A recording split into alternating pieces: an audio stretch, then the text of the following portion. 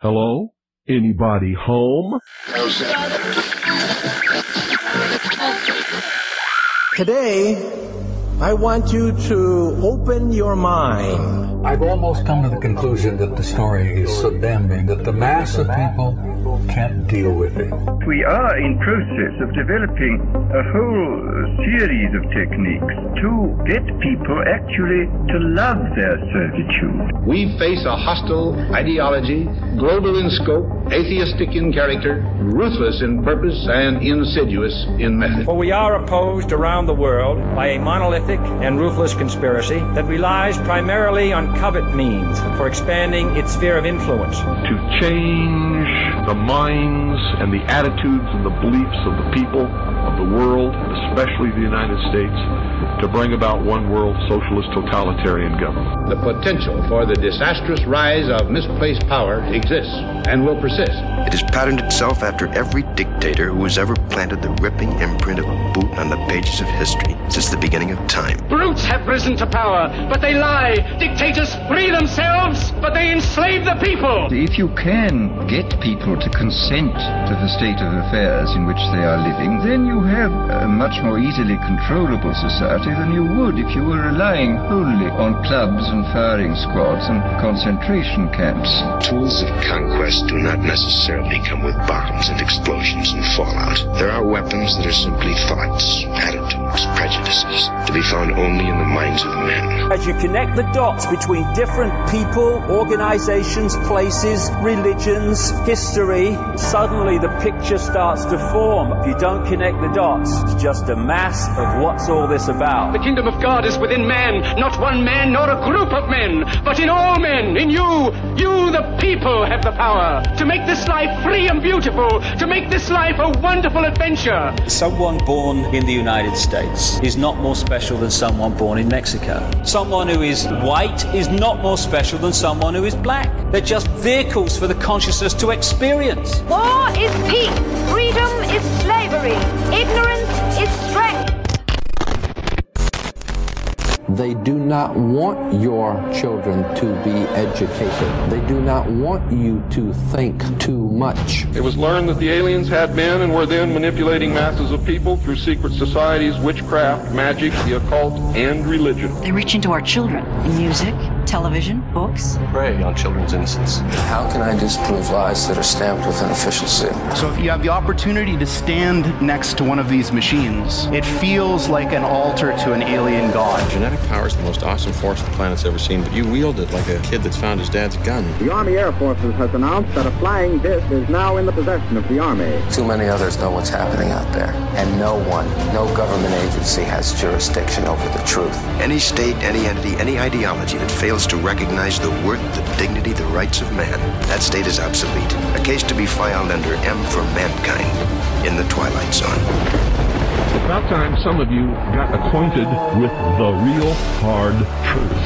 It's the heart that says, I will not acquiesce. Across the gulf of space, intellects, vast and cool and unsympathetic, regarded our planet with envious eyes. Each of us, when separated, is always looking for our other half. And the desire and the pursuit of the whole is called love. Heart perception will change everything. Freedom is the privilege to be right. Freedom from the disasters of our mistakes.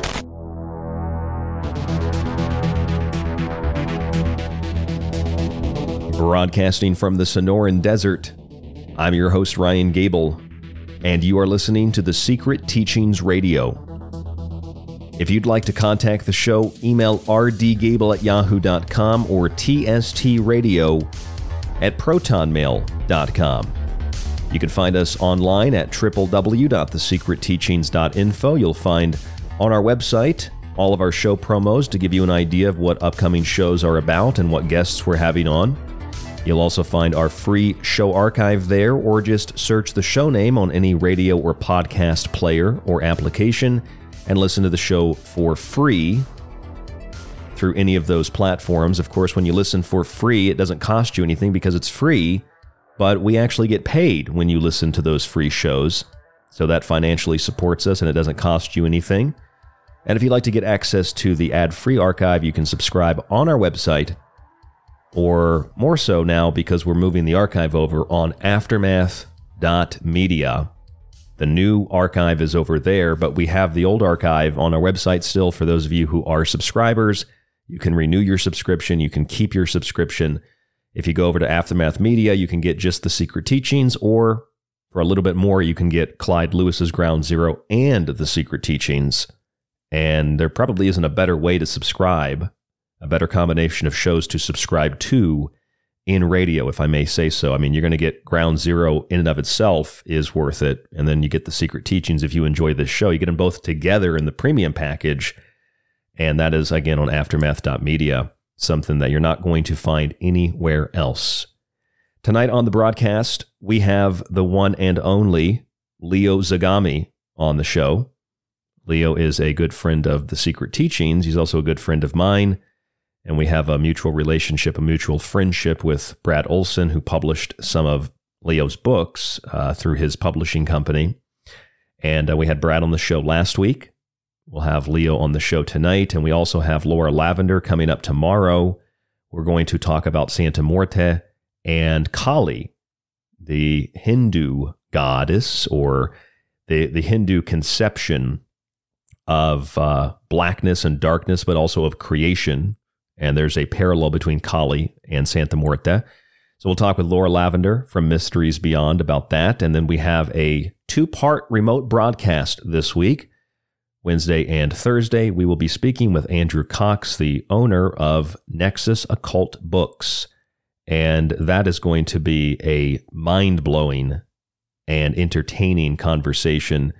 You don't want to miss that. If you're in Tucson, Arizona, if you're coming to Tucson, you should go check out Nexus Occult Books. They don't pay me. They don't sponsor me.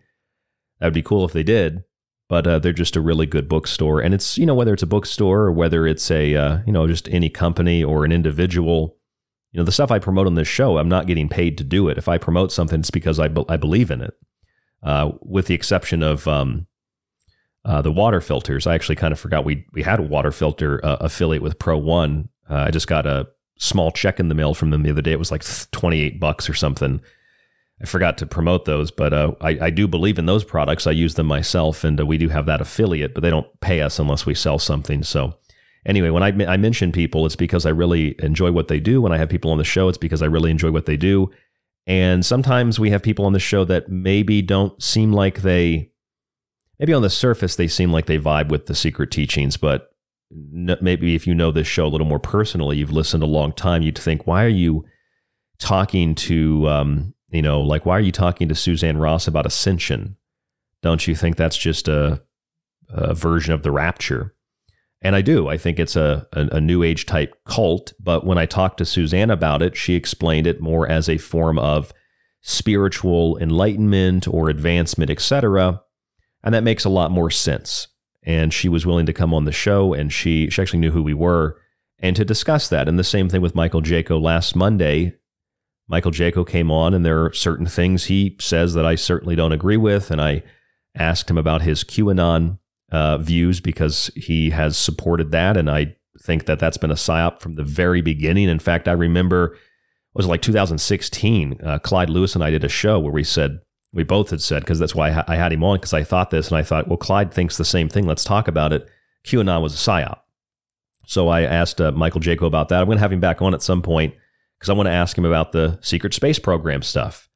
And so if anybody wants to come on the show who will actually discuss these things and not be offended by the questions, then that's what this show is all about. And it's a little difficult to get people to come on to talk about those things anymore because it's easier to live inside of an echo chamber. Even we had John Polk. John Polk's a good guy. We had John Polk on the show last week after Karen Dahlman. And I think John said it on air. I know he told me off air as well. He said, I appreciate you asking some hard questions and sort of pushing back, but being respectful. I appreciate that. So we appreciate John Polk. And, one of my favorite people to listen to, I think he has so much information, is Leo Zagami. He is a wealth of information, and he has a ton of books.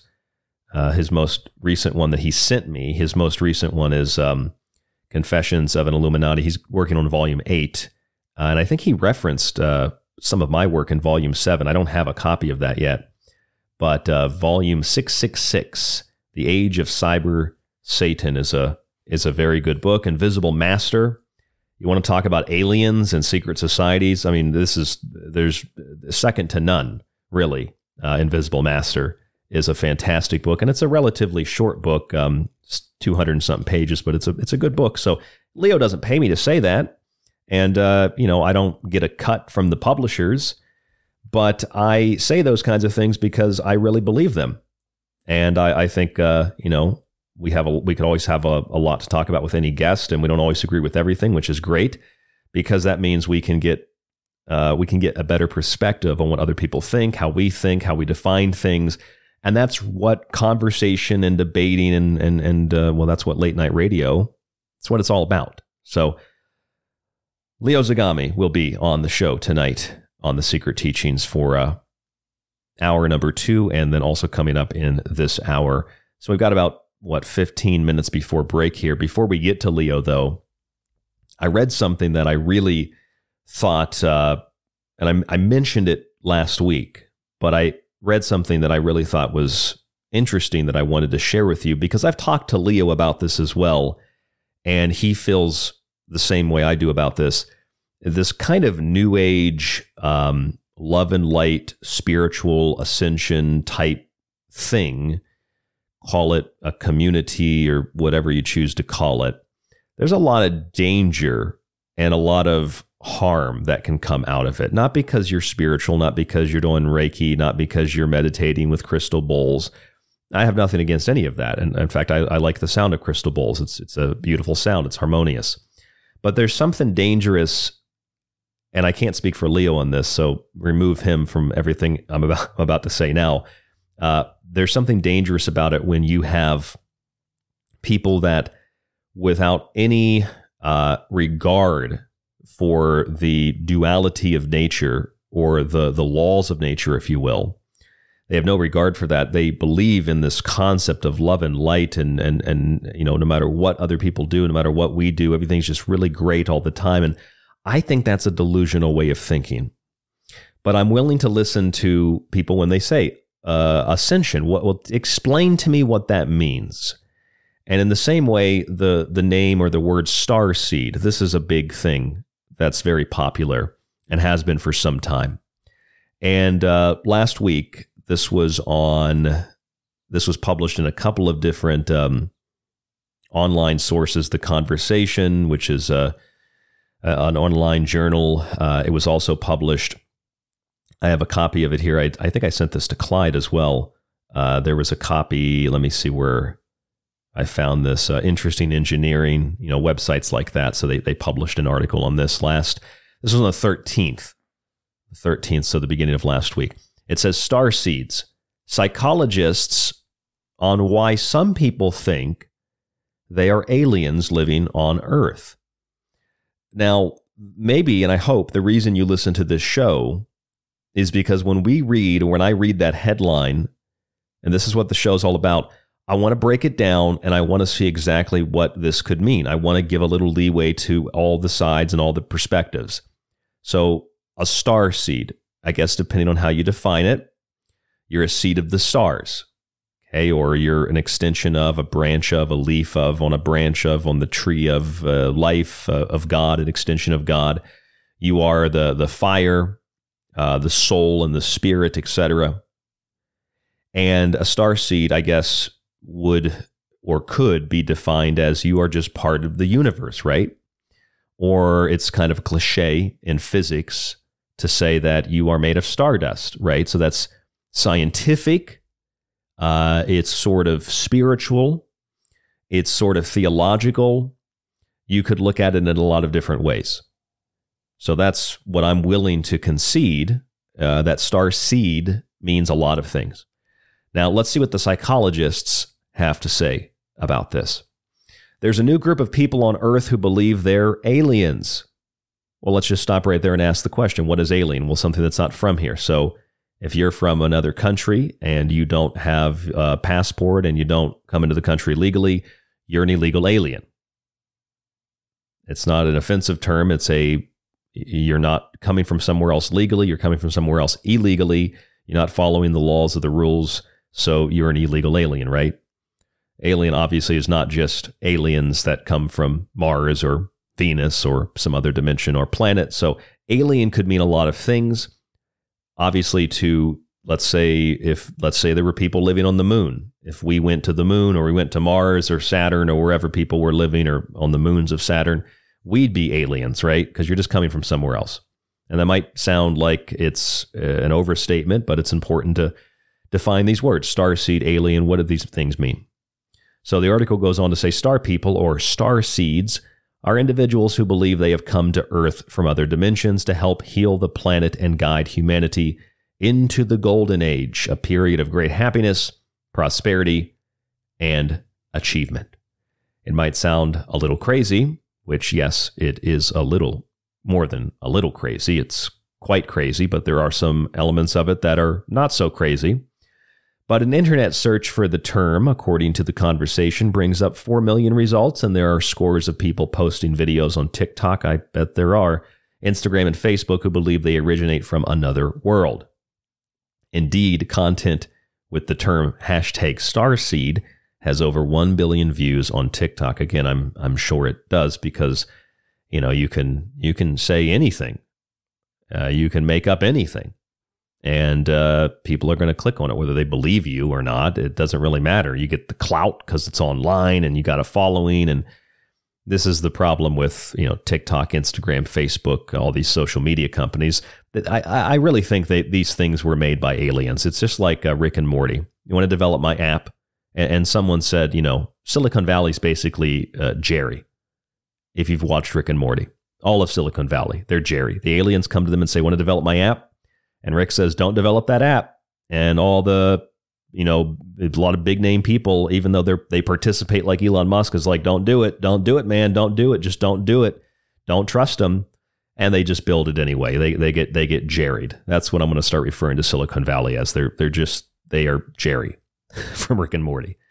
And that's what they do.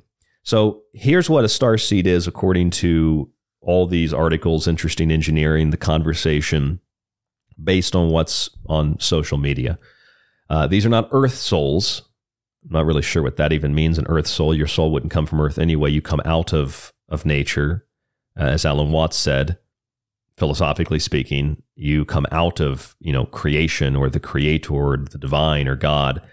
And, just listening to myself say that, I don't know why so many Christians hate me. I don't really get that. But Earth souls, it's unlike Earth souls, starseeds, are not people who reincarnate on Earth, like Earth souls, they say are. Starseeds believe they have reawakened from another planet to be born here. And this is where they lose me a lot.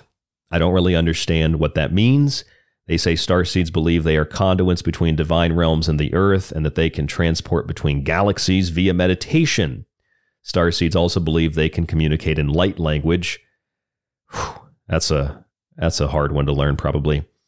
And a form of communication that is said to bypass human limitations and be the language of the soul. Okay, so let's just break that little paragraph down. What is an Earth soul? Someone who reincarnates on Earth. If you believe in reincarnation, everybody's an Earth soul.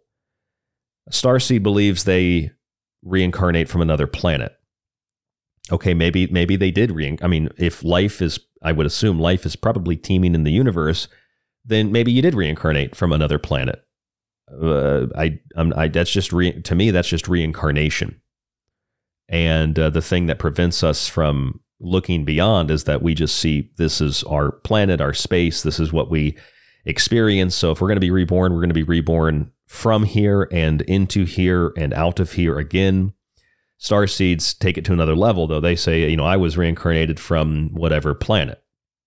Now, this is probably pretty complicated, astrophysics thing, because if you are from another planet, can you tell us what planet you're from? No? Well, then how do you know you're a starseed? If you can tell us what planet you're from, give us some specifications about it. Where is it? Can we find it on a star map? Is it in, the computer programs we have? Can we point a telescope at it? No? Well, then you're full of hot air. You're not a starseed. So that's my first reaction to this. Then the next part is starseeds believe they're conduits between divine realms and earth. Well, that's pretty much what, I don't want to say Christians, but that's pretty much what a lot of spiritual people believe, right? The body is a vessel, the body is a temple, and you are a conduit between the mundane and the divine. This is a belief that is shared by the Abrahamic religions. It's shared in Eastern religions, etc. You are a link between heaven and earth. This is the Hermetic axiom.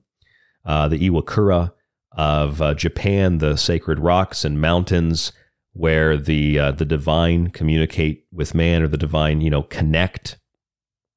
And this is the same thing, Mount Sinai and all the sacred mountains throughout the world. This is one of those things where we use words like conduit or divine realm, etc., and you can interpret this in any way that you choose. Any way that you choose. You can define it in any way that you choose. Really, we're talking about the same thing. But when a star seed says, I'm a conduit between the divine and earth, I can transport between galaxies. Maybe you can remote view. But this is where they really lose me a lot more. Because it's like the idea of reincarnation, but I'm actually reincarnated from somewhere else. I'm a divine conduit between heaven and earth, but I'm actually able to project myself across the universe. It's either we all can do that or nobody can do that. Okay, starseeds also believe they can communicate in light language. Light language is the language of the soul, right? So you've heard of the love languages. This is light language. And light language is this is a hard one. You can apparently write it, you can speak it, and you can sign it. It says there's different ways to do it. You can do it with your hands or put it on paper. I mean, it's basically it's a lot of like Eastern type traditions, right? It's like a mixture of yoga, like yogic practice, and qigong, and there's countless things that humans do, just meditation in general, that could be considered light language. But it's one of those things, again, once more, it's like people take the concept of reincarnation and everything universally being connected and intuition, and they create their own little cult around it. Oh, I'm a starseed. It makes you feel special, right? It's the spiritual, non-political version of virtue signaling. Okay, but you still are virtue signaling. I believe in reincarnation, but I'm coming from another planet here, folks. I'm coming from another galaxy. Okay, and I have light language skills. You don't. Okay, I can communicate in light language. So this is one, it's delusional. Two, well, some of it actually makes a lot of sense. And three, it's sort of like a virtue signal. So delusional, virtuous signaling or virtue signaling. And some of it makes sense, like reincarnation, sure. And being able to have intuition, sure. And everything being connected throughout the universe and string theory and mainline physics, sure. But what it is interpreted as by many is just this word you use. I'm a starseed, because that sounds nice, right?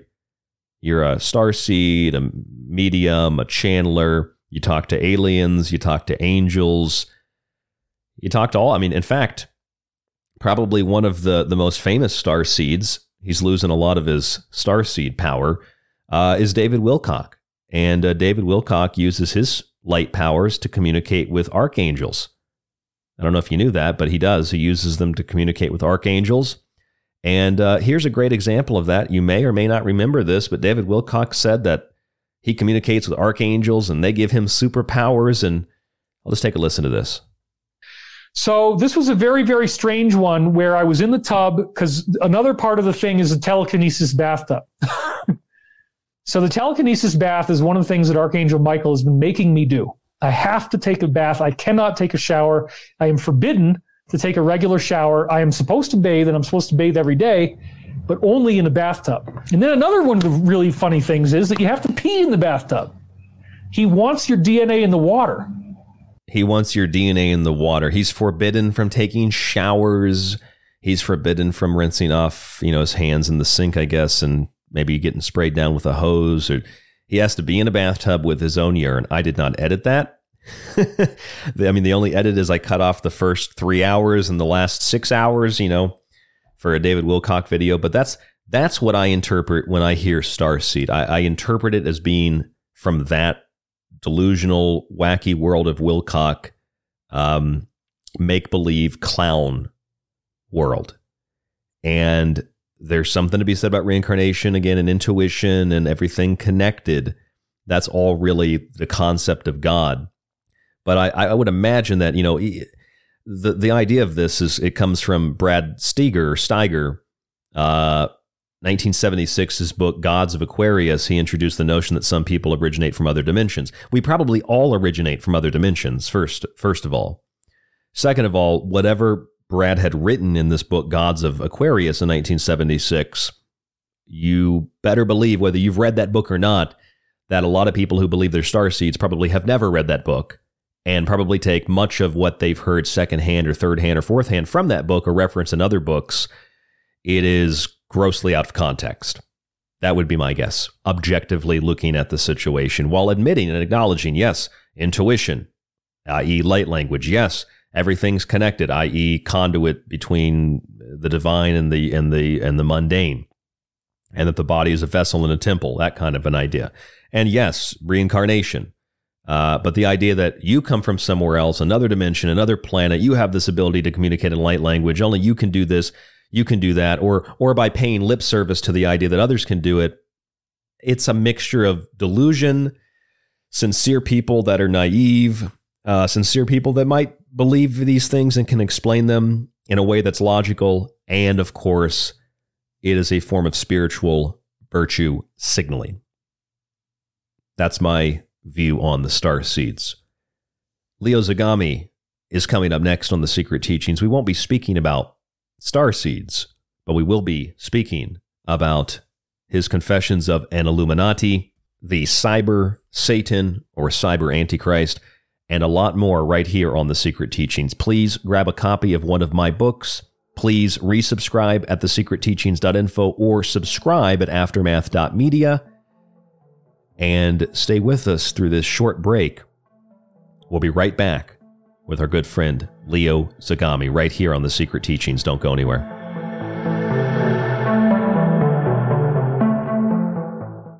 From parahistory and the paranormal to the parapolitical and para-occult, you're listening to The Secret Teachings on Ground Zero Radio. This is The Secret Teachings. If you'd like to contact the show, email Ryan at rdgable@yahoo.com or find him on Facebook at facebook.com/thesecretteachings.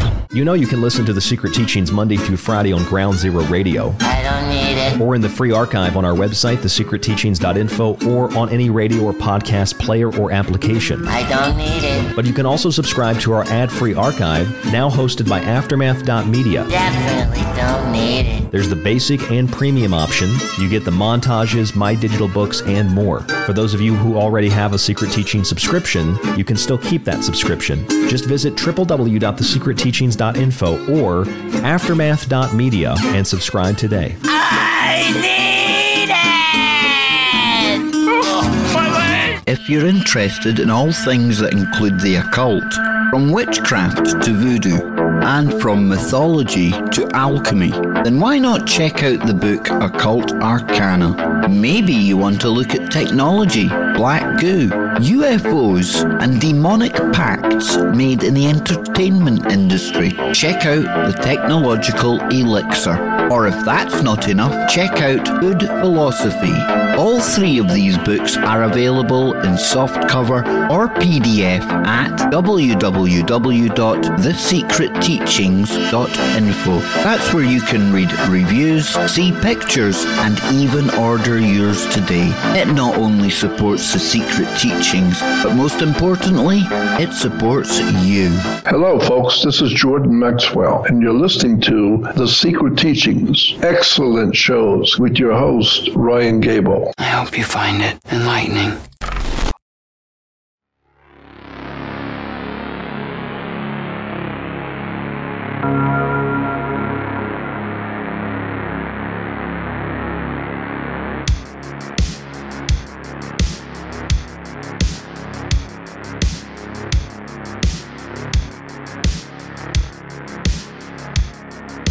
You are listening to The Secret Teachings Radio.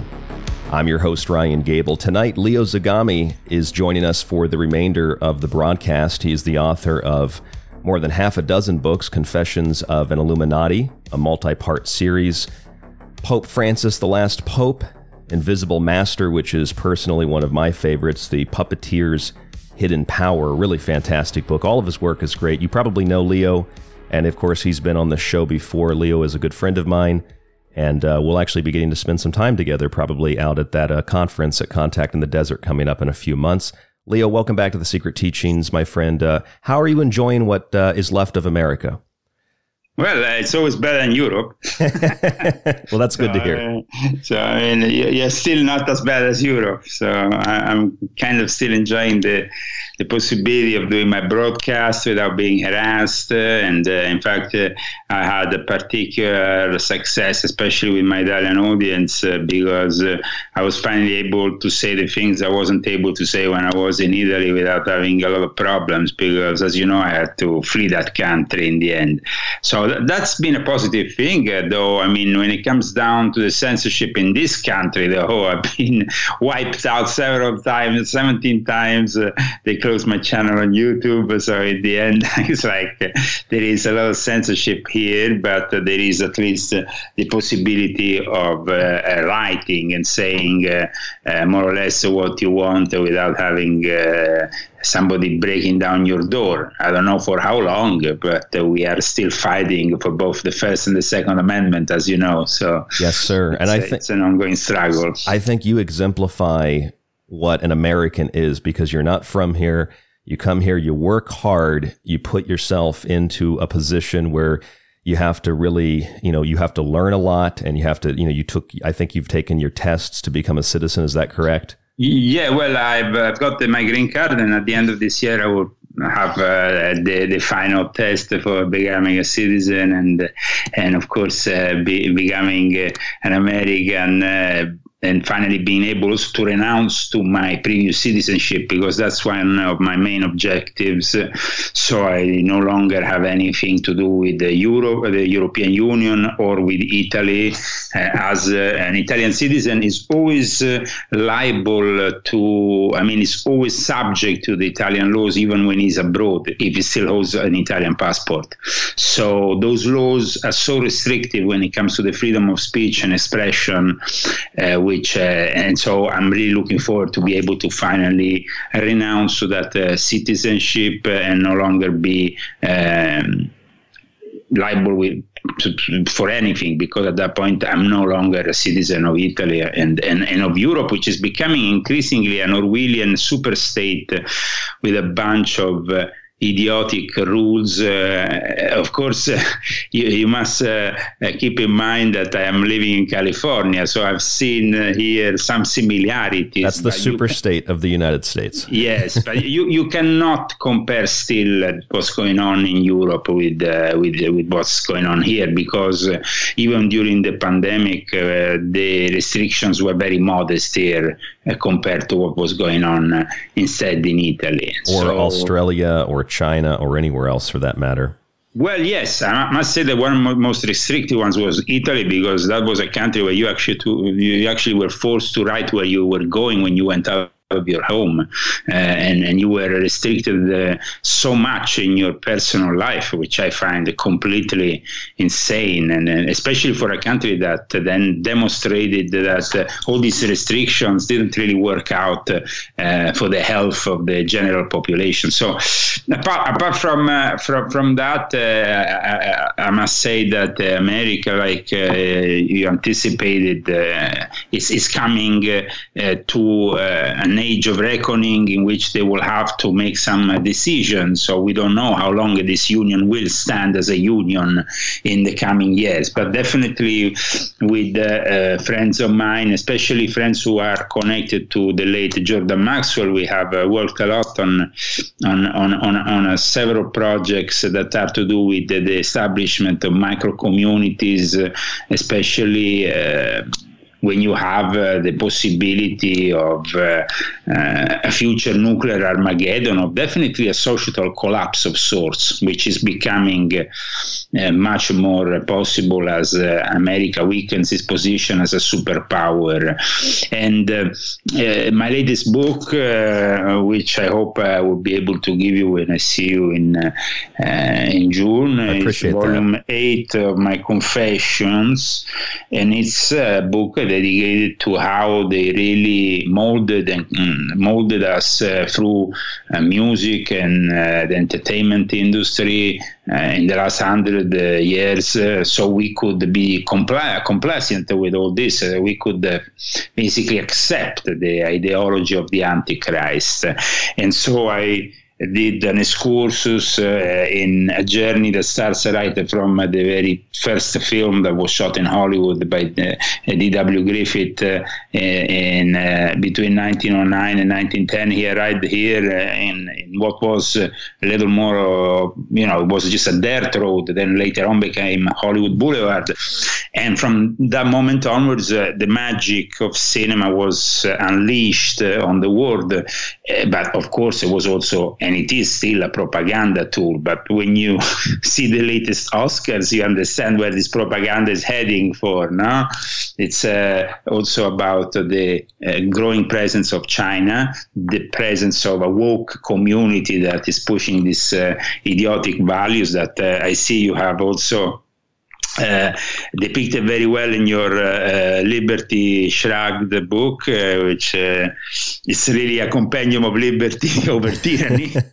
and then I in this almost 700 pages book that I've published with great success in 2 languages for the first time. It's been really hard to do both books and publish them more or less at the same time in 2 different languages with a complete different set of rules when it comes down to the Italian or the English language. So there was a lot of work there, and but it was a big success. In Italy, it was very big success. I got something like over 100 5-star reviews on Amazon, and then also in the English language is still a great success because it's a unique book in the way that it's not the typical book that talks about the Illuminati in Hollywood, without really giving you names, dates, and places. This is about the lodges that made Hollywood, about the secret societies or societies with secrets like Freemasonry that made Hollywood, the military-industrial complex establishment, as well as the Rockefeller Foundation and other important families and people from the banking cartel that have also been involved in, like I said earlier, just crafting and putting together a reality which Americans have always believed in. And this reality then at one point kind of like had a turning point. And I'm sure you will agree. Between the 50s and the 70s, something changed in Hollywood. We went from the traditional values into the very non-traditional values that then became the norm and later on ruined forever what was the magic of cinema, I think.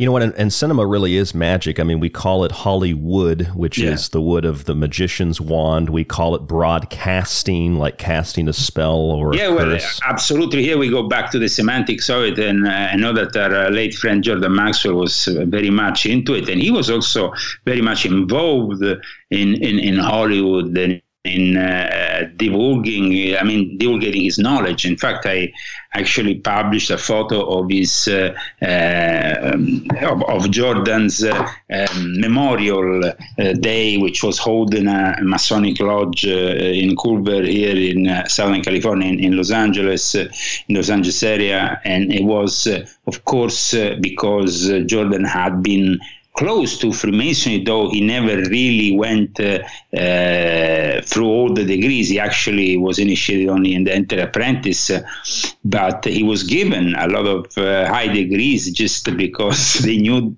about his knowledge, and so they bestowed upon him. I remember seeing in his home a lot of charters given by various Masonic rites around the world, and I think that it was very important for him to divulge his knowledge to these people.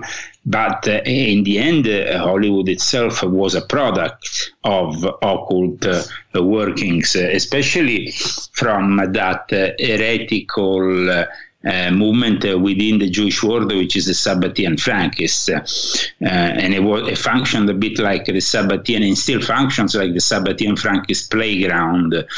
So this is one of the things I explain in Volume 8, and continuing a little bit also the work that I did in the previous volumes, including Volume 7, where I cite some of your work, which I find always excellent, and also where I depict how Klaus Schwab's occult roots, where they really come from, instead of simply the Davos Club as a recent establishment. There is actually a long story to it in Volume 7, but in Volume 8 I also explain how the World Economic Forum has actively participated in manipulating Hollywood left, right, and center in the last few years, especially when it comes down to the decisions that are made by the various CEOs, what kind of actors we should have, the so-called equity, the so-called inclusion,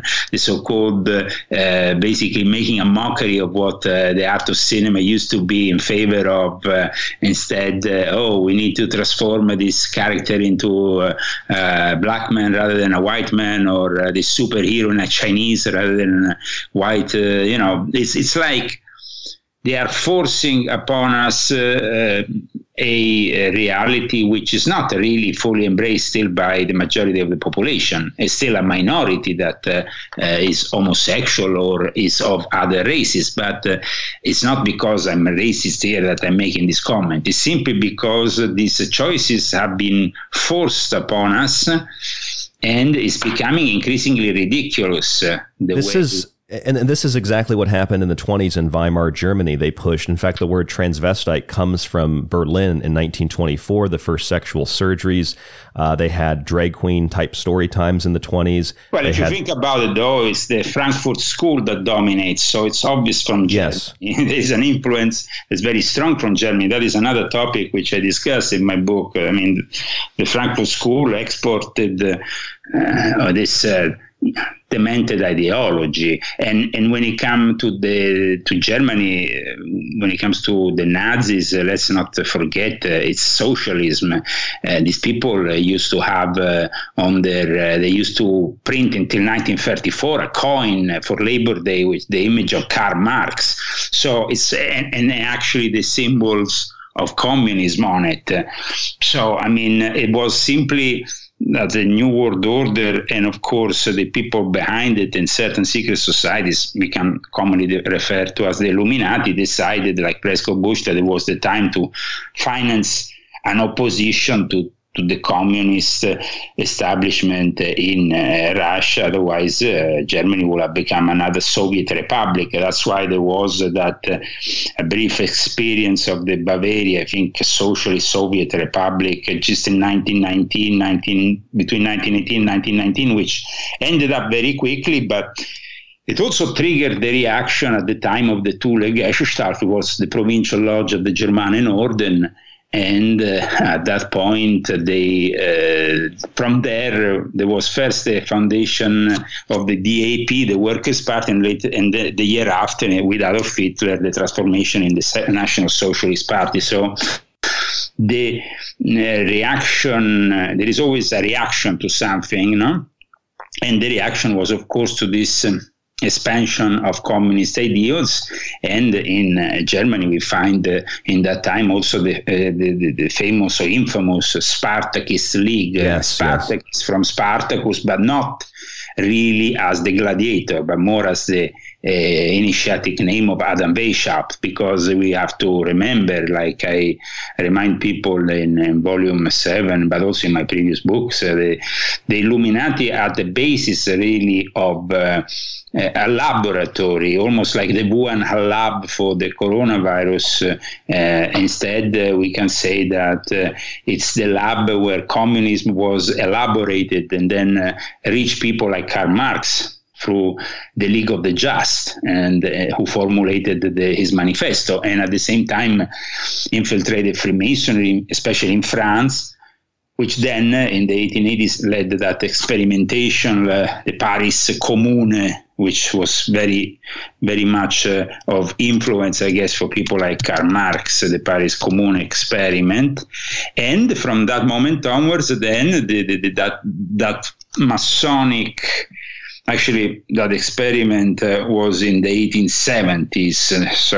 I forgot 1880s, but it was 1870s, because that was the moment in which the 1870s of great transformation within also Freemasonry in France. That was the moment in which they detached from regular Freemasonry. They let the atheists in their lodges. They broke from the United Grand Lodge of England, the Grand Orient of France, and there was, of course, also as well the Grand Lodge de France that became its close ally in then initiating a number of Russian people that then led later on the Grand Orient of the Russian people, which became a tool in the hands of Vladimir Lenin for instigating and creating the basis for the revolution. The Bolshevik revolution, of course, took off, and once it took off, then at times Freemasonry becomes a victim if it's not then kept under control, like they did, for example, in Cuba, where still today we have a Masonic obedience closely controlled, of course, by the communist establishment of Cuba. Well, Leo, why do you think communism, Marxism, and all these things are so desirable for people in general, but particularly for young people? Is it just brainwashing in school, or is it something more than that? Because it just sounds good, some of these ideas? Well, I mean, first of all, we should think why it's desirable for the elite to push something like that, because then you will not understand how the young people are eager. The young people are simply brainwashed. That is, of course, very much the result of the academy, of the university, of the academic institution being under the control of the leftists, especially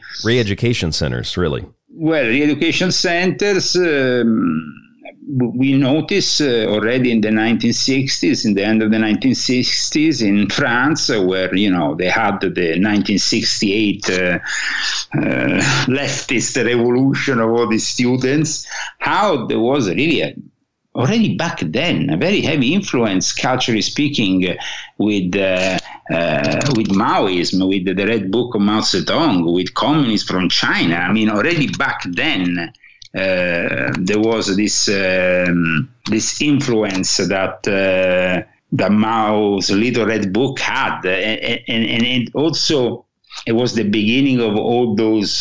Of that transformation, which I talk very much about in Volume 8, which led to also the transformation of Hollywood, because this transformation was orchestrated using a tool, an alchemical tool, we could say, a elixir of sorts. It's not the elixir vitae, but it is the LSD. LSD became the nourishment for this alchemical transformation of the masses that had to be spread, especially through the academic world, so they will eventually comply to what they were doing.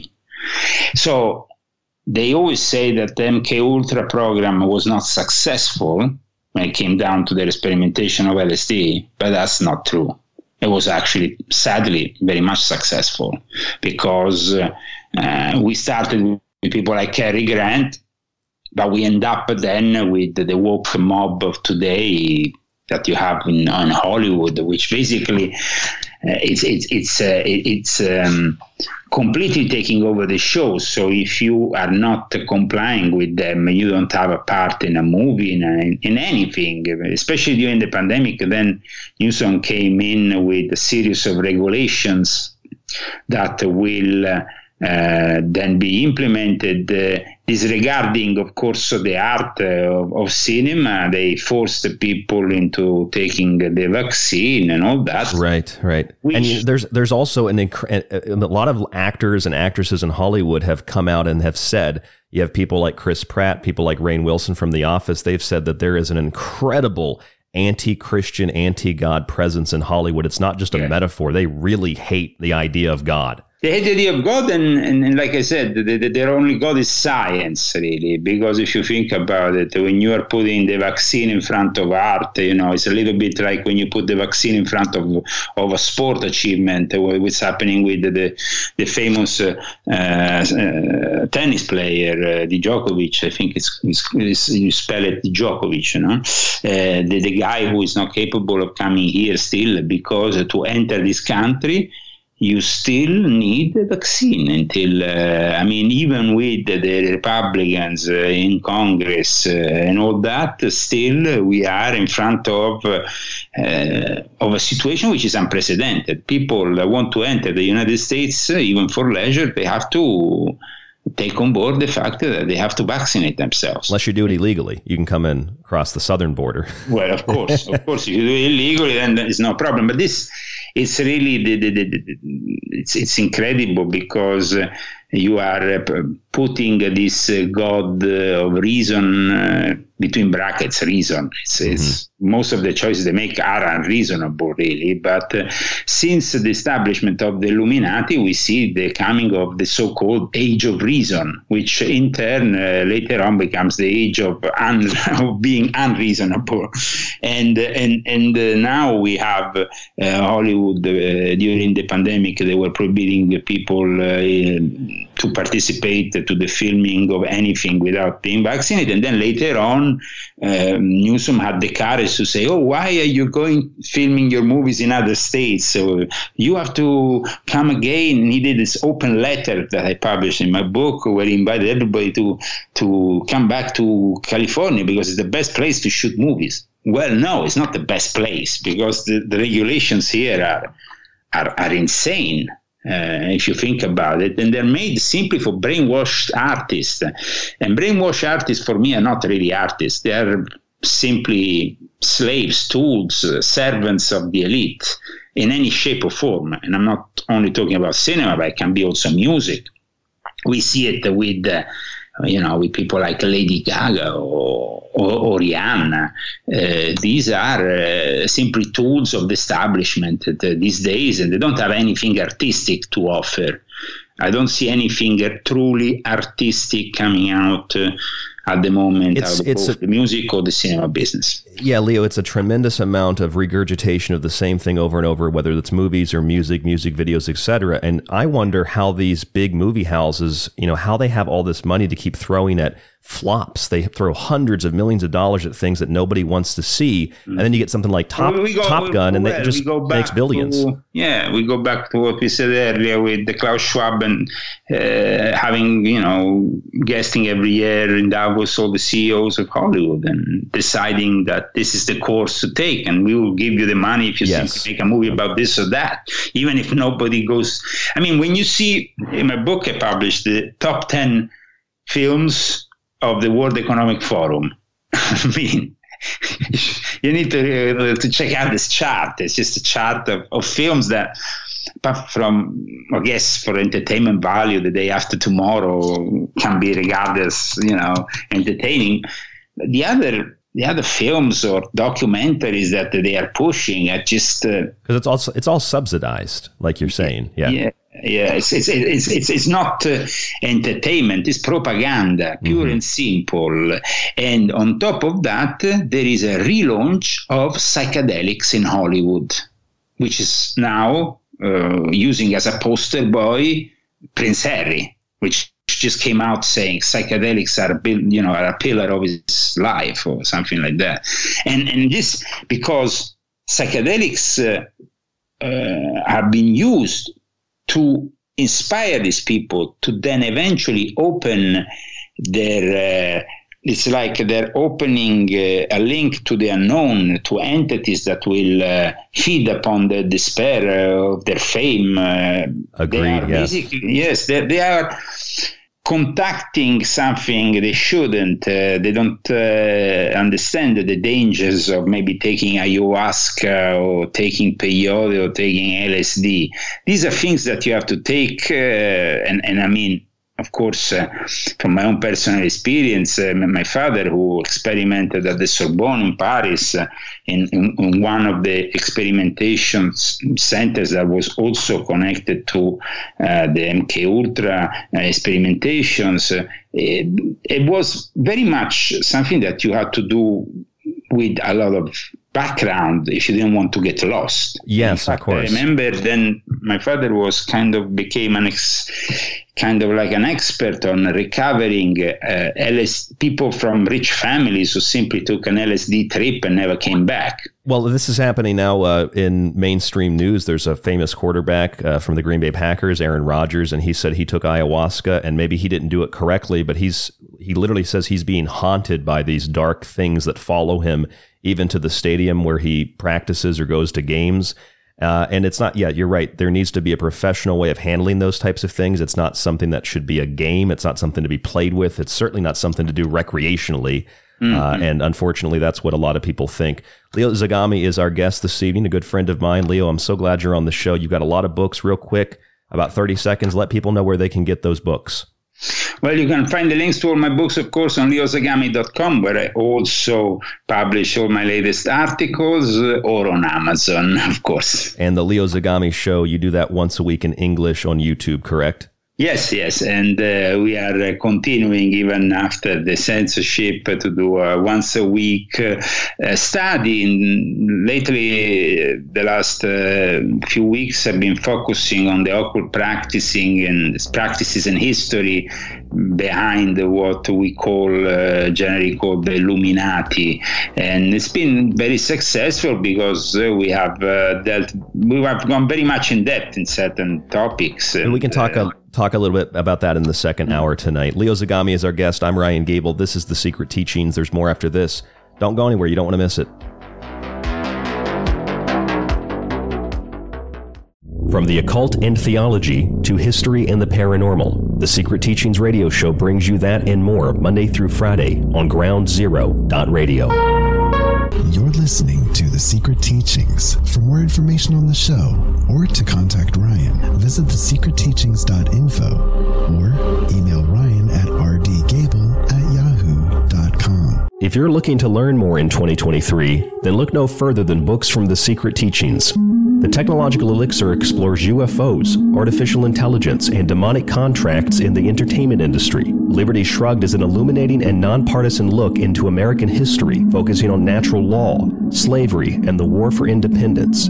Food Philosophy is not a diet book, but it does help alleviate confusion over food industry propaganda with specific focus on bizarre ingredients that are put into your foods. And Occult Arcana is a compendium of esoteric wisdom, from theology and sympathetic magic to witchcraft, voodoo, and the origins of holidays. Get physical and digital copies of these books only at www.thesecretteachings.info. And remember, all physical books also come with a digital copy as well. This is one of the best discussions I've been on in a long time. You guys are right on it. Howdy, this is Joe Mars, and you're listening to The Secret Teachings. You know you can listen to The Secret Teachings Monday through Friday on Ground Zero Radio. I don't need it. Or in the free archive on our website, thesecretteachings.info, or on any radio or podcast player or application. I don't need it. But you can also subscribe to our ad-free archive, now hosted by Aftermath.media. Definitely don't need it. There's the basic and premium option. You get the montages, my digital books, and more. For those of you who already have a Secret Teaching subscription, you can still keep that subscription. Just visit www.thesecretteachings.info or aftermath.media and subscribe today. I need it! This is David Icke, and you are listening to The Secret Teachings with Ryan Gable. Why else would you show up with that thing on your back just 3 days before President Business is going to use the crackle to end the world? President Business is going to end the world? But he's such a good guy. And Octan, they make good stuff. Music, dairy products, coffee, TV shows, surveillance systems, all history books, voting machines. Wait a minute. Welcome to the darkness. The Secret Teachings radio show is on Facebook and Twitter. Just search facebook.com/The Secret Teachings to like us and TST__radio to tweet with us. Think about your hero when you're at ground zero and crawl up through the fall back to me. Attention, you are tuned into restricted airspace. Tune out immediately. This is the frequency of The Secret Teachings on Ground Zero Radio.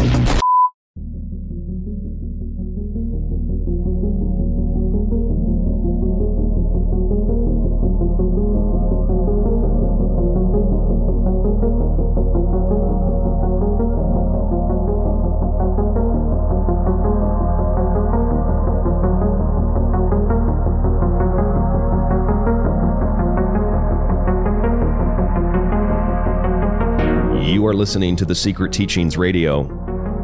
I'm your host, Ryan Gable. Thank you so much for joining us this morning, this afternoon, tonight, whenever and wherever you are listening around the world, whether that's groundzero.radio, Monday through Friday, right after Clyde Lewis and Ground Zero, or if you're listening in the free archive. When you listen there, you do support us, because when you hear those annoying advertisements, most of them are pretty annoying, it actually pays us, and it doesn't cost you anything. So when you download the show or listen for free, you support us financially as well. Of course, if you're a subscriber to the show, thank you so much from the bottom of my heart for supporting what I do. And you can renew your subscription anytime on our website, thesecretteachings.info, or now that we're teaming up with Aftermath Media, our good friend Mike over on Aftermath, and Rob, of course, they're working on redoing our website and putting our archive on Aftermath, which you can already get access to. So you get Clyde Lewis's show and you'll get my show in the premium package. And I don't think you could really get anything better for your dollar if you're subscribing to some radio shows. So that's aftermath.media and thesecretteachings.info. When you do that, when you subscribe, when you buy one of my books, etc., you support us, you keep us on air, and you allow us to do what we do 5 nights a week. My guest this evening is Leo Zagami, a good friend of mine. I love speaking with Leo, and I mean that so sincerely. His work is incredible. He's a really great and prolific writer. And Leo, I wanted to ask you about, as you briefly touched on the Oscars, I did not watch them, but I know from watching previous Oscars, watching the Grammys, etc., that there is this obsession with, I think, inverting the idea of life, or living, L-I-V-E, which is E-V-I-L backwards. There's this obsession with inversion, not just in Hollywood, but if you look at the medical industry, chopping the body to pieces. The American Pediatric Association now says if you're overweight, if your child is overweight, go get them surgery, start cutting them up. You know, if your kid is confused or upset or emotional, they must be trans, promoting abortion. I mean, these all, it's not a metaphor. These all seem really, really satanic in nature, inverting life, changing things that are organic, making them synthetic, trying to replace the organic with the synthetic. And on top of all of that, targeting the most vulnerable and the greatest gift from God, if you will, in that of children. There is an extremely dark, call it satanic if you choose, influence, not just in Hollywood, but all over the place, is there not? And it's becoming much more obvious. Very much so. In fact, the film that kind of took most of the Oscars was Everything, Everywhere, All at Once, which, apart from promoting, of course, the idea of a Chinese successful family in the U.S., we also see the promotion of a topic like the multiverse, on top of the fact that, of course, this family had to have a girl, a daughter who is gay, and of course it's all then becomes part of the woke ideology, the fact that then they have to push for the acceptance of everything. I mean, I don't have anything against homosexual people, but they make it like the centerpiece of their work. Glorified. All these things. In fact, the film directors that are pretty much homosexual, I think both of them, a Chinese and an American guy. And the American guy then went on and said, I thank my mother because she let me dress up as a girl when I was a kid.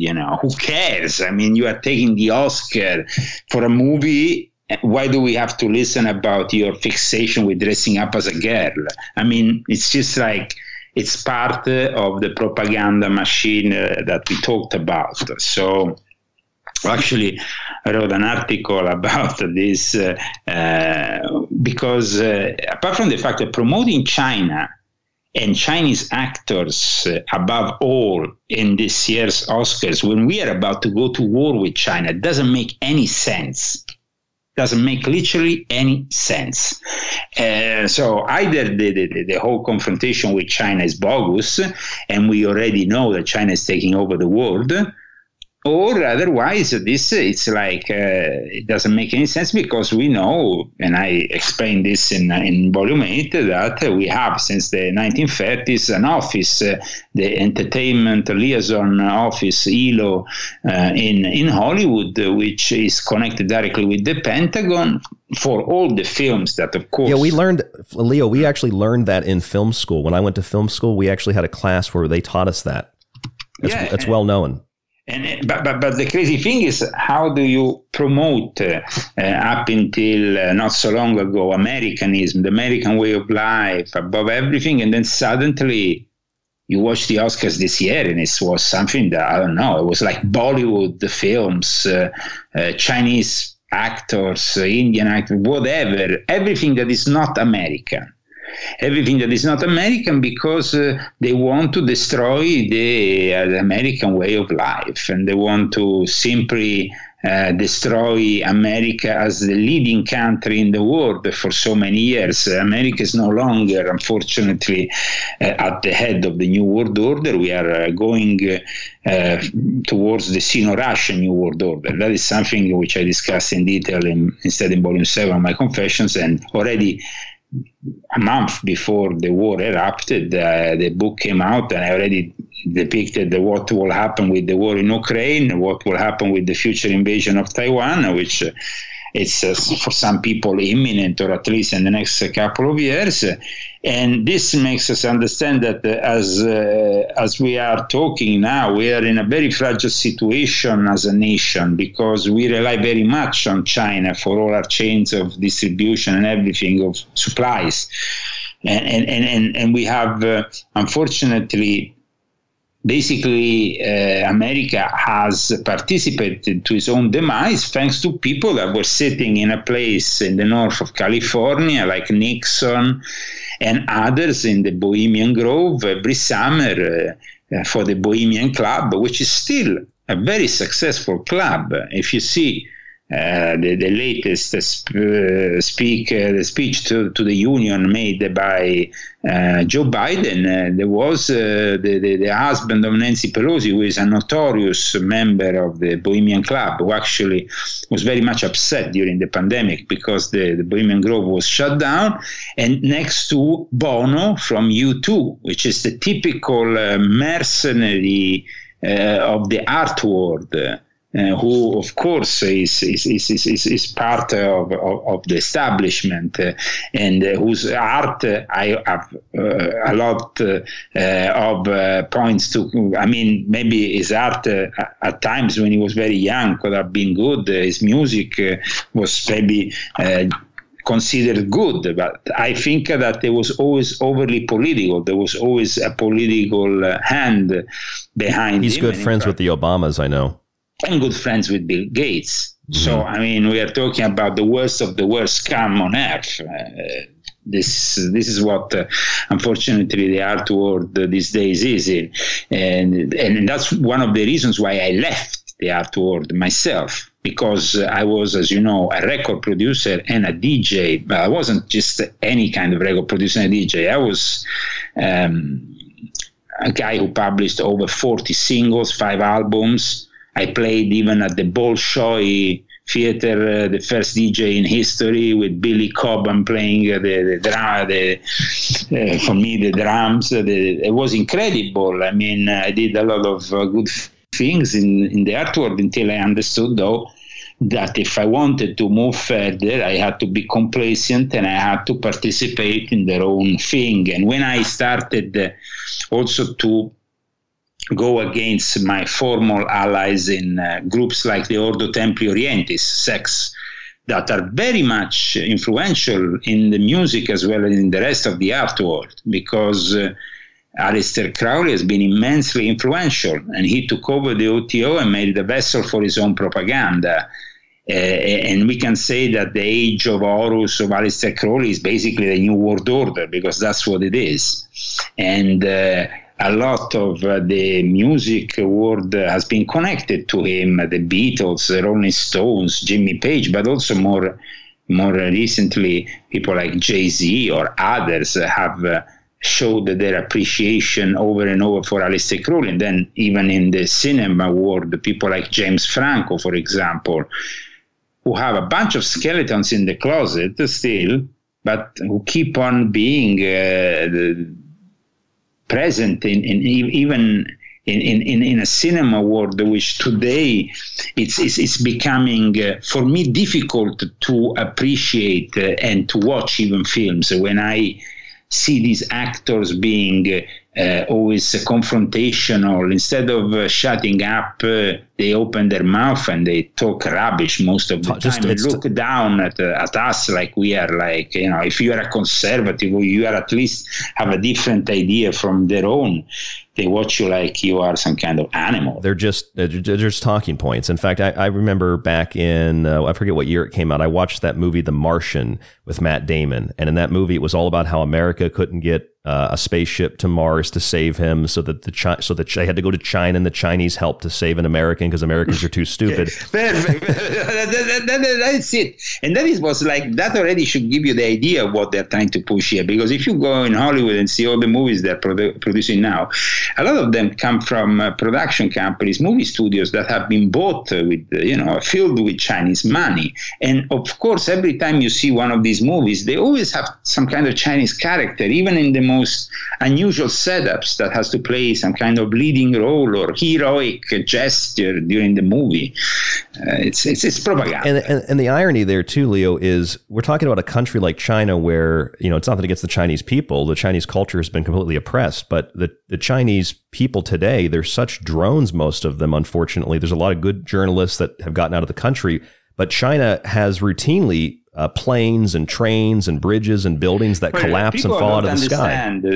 Listen, Ryan, the problem here is that people understand that there is a lot of dual citizens here in America. Oh, yeah, working in our government, too. But to be dual citizens, you have to pay your taxes in China. On the contrary of any other, like I'm Italian, but the moment you leave the Italian territory, even by Italian law, you don't pay taxes to Italy because you don't have anything to do with Italy, because you don't live in Italy or Europe, okay?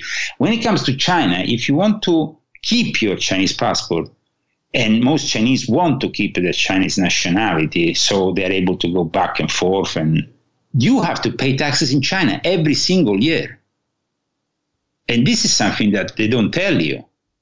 Most dual citizens here, even the Chinese who works, at the cashier in Walmart, will have to pay their taxes in China. Just to maintain the passport. Just to maintain the passport. And nobody says anything about this. With a potential disaster the moment in which we go into war with China, because then these people become potential enemies. Now, they will always throw onto us, of course, the very bad experience that the Japanese Americans had, because that was very unjust what happened to Japanese Americans. And I completely agree with that. It was completely unjust. But Japanese Americans were more Americans than Japanese. These are people who keep the nationality and keep their loyalty to communist China. And so it's a danger for our national security, I think, that people don't want to, but everybody's bought out here. And plus, the biggest lodge of a Chinese Freemason in the world is in San Francisco. I think it's also ironic because in that movie, The Martian, China has to save us, when in reality, China has planes that fall out of the sky and buildings that collapse. And now we're starting to see that in the United States more and more with we have train crashes all the time, but trains are derailing, buildings, it seems like, are being sabotaged, industry, power companies, banks. That Silicon Valley Bank, most of its investments were Chinese, from what I understand. Yeah, it's the new Chinese world order. That's what I said in Volume 7 of my confession. It's like, it's a Sino-Russian alliance, but of course it's led by China more than by Russia. Now, China is kind of like coming into the picture in the last week or so with the possibility. It's been a couple of weeks already. Of course, they made their offer of breaking some kind of peace deal with Russia. Now, it seems like Xi Jinping is going to go to meet with Putin, and there is this growing expectation that China it's like the country that's going to break this peace deal in some way or another. But what America doesn't understand is that China is completely allied with Russia since the times of the Soviet Union, really. Though, of course, at that time they were kind of competing on two different interpretations of communism. That doesn't happen anymore, so they don't have to uphold their communist way rather than the Russian way. And I think that this is instead something that they're going to do to finally eliminate any possibility that America is taken seriously as the leading country of this world order. And we're going to see probably at one point or another them invading Taiwan, but with what consequences for us? I mean, we are already seeing one year after the beginning of this war, this military operation, however you want to call it, in Ukraine, though the war started, of course, in 2014. We are seeing 1 year after the formalization of it, and of course the beginning of this military operation from Russia, the bankruptcy of our Western banking system is kind of starting to crack already.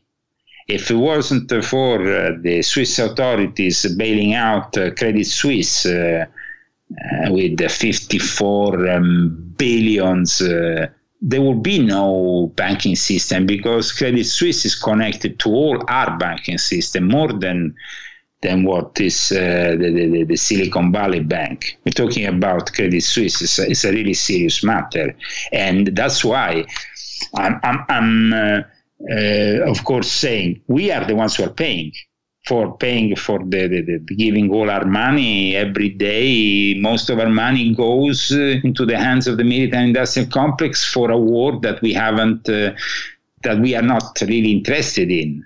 But they push you to view the Ukrainians, the poor Ukrainians, and then they sing for us at Christmas, and everybody puts an Ukrainian flag next to their. I wanted to ask you that. Do you see a lot of that in California? Unfortunately. Yeah. We see next to I taken my COVID shot kind of sticker, you see then the Ukrainian flag one. I mean, it's part of the same, it's kind of like comes in a package, It's like a uniform or a costume. Yeah, it all comes together. It all comes in a package, so it's like you have countries in reality like China or Russia who don't really have a good relationship with the LGBTQ community, but because they favor virility over the transformation of our military in a joke, like happened unfortunately here. But then we have also this constant push towards war, towards confrontation, no peace, real peace. So when I see Lindsey Graham calling for this, after the latest drone that was put down by Russia, apparently, and all that, to actually fight and actually go in a direct confrontation with Russia, which is completely suicidal. Yeah, it's totally crazy, totally psychotic. So it's like they want to keep us in a situation in which we are, of course, gradually accepting all the limitations to our own freedom, first with the pandemic, later on also they are continuing the battle on the economy, on our own pockets, because everything has always increased in price. And this is because the Great Reset needs to be implemented. In the end, they want us bankrupt. In the end, they want us happy without owning nothing. Right, that's right, exactly. So this goes back to your rhetorical question earlier. I asked you, why is communism and Marxism so desirable for the youth? You said, well, why is it so desirable for the elite? Because you'll own nothing. You have no wealth, no abundance, no independence. These are because very the majority Americano. Of people owns nothing, but the elite, the 1%, they own everything. And that's how it's always been in communist societies. It's a vertical integration, and the average person has absolutely nothing. It's total, complete control. I mean, let's see, for example, the Rothschild family. They have had an enormous success in China. They have an enormous success in China. They have people that went to China and were regarded as gurus almost. I remember there was this speech that was given by the late Evelyn de Rothschild, who just died last year. He went on a Beijing campus and in a dialogue on inclusive capitalism. And he kind of went there, of course, with his wife, who is the head of the Council for Inclusive Capitalism of the Vatican, by the way, Lynn Forrester de Rothschild, and also very active in the Democratic Party. And they were treated like stars. This was, I think, April 2013. They were held like stars because in the eyes of the Chinese, the Rothschilds and the way they have constructed their financial empire is an inspiration. And so they are treated with much respect. And they have actually big interest in the Bank of China, both the Rothschild as well as the Rockefeller family. Rockefeller family, by the way, has interest still to this day, big interest also in China as well as Russia. You know, Leo, the whole idea that we're facing all of these threats, cyber attacks, etc., but simultaneously we're told the solution to all the cyber attacks and all these things is, well, let's digitally integrate everything. So everything will be digital. Your money's digital, medical information's digital, everything's so digital. But if we're scared of cyber attacks, why do we want to put everything online so that some big corporations and banks have access and control over it? That doesn't make any sense logically. That makes sense for them because in the end, they will always be the ones who control the system above all, you know. The whole system was created by them. The military-industrial complex created the basis for the internet. So, at DARPA, right? So it kind of like leaves us. We have been given tools, just like we are given for years. We have been given these social networks. I make an example, but there is others. Of course, Facebook above all the others. But Facebook has been the place where people have normalized this attitude, which is basically to give out yourself, your information, data, which is considered today the new oil, for free. About ourselves. We talk with people using Facebook Messenger. We post what we think, our political ideas, everything. So basically, we have given the possibility to these social networks to gather intelligence on us, and we have done nothing to stop it. No, and they've made it fun and entertaining to give all of our information away. And as our good mutual friend Jordan Maxwell would have probably agreed upon, the idea of, Your information is energy, and that energy is currency, like money. And that means that the people that are gathering all this data, all this energy, all this currency are really feeding off of us. They're very vampiric, whether that's literal or figurative. This is what it means to upload ourselves into a digital environment. And this is what it means to be vampired, to have the energy sucked out of us. Ultimately, remember that it all goes to feed the cyber Satan, what I defined in volume 6.66, cyber Satan, the artificial intelligence, which is a topic. And then I further dealt with volume 7. And it's like cyber Satan, the Ahriman incarnation that Steiner used to talk about. It's aiding and abetting the future Antichrist, this system. So obviously, 100% agree. Go ahead. Simply preparing the way for a control of the 1%, which is not any longer a control like before, which was an analogic control, a control which it wasn't like a grid, a digital grid that surrounds us with satellites and everything. This is a digital prison, basically, that we have transformed ourselves in.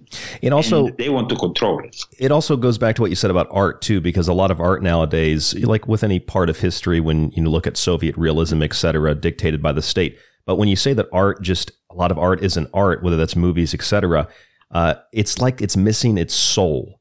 And that's the difference between really good movies and movies that really suck but are pushed by the establishment. It's missing its soul. This whole thing about the digital grid, the cyber Satan, as you call it, it really is just about the soul being removed from things.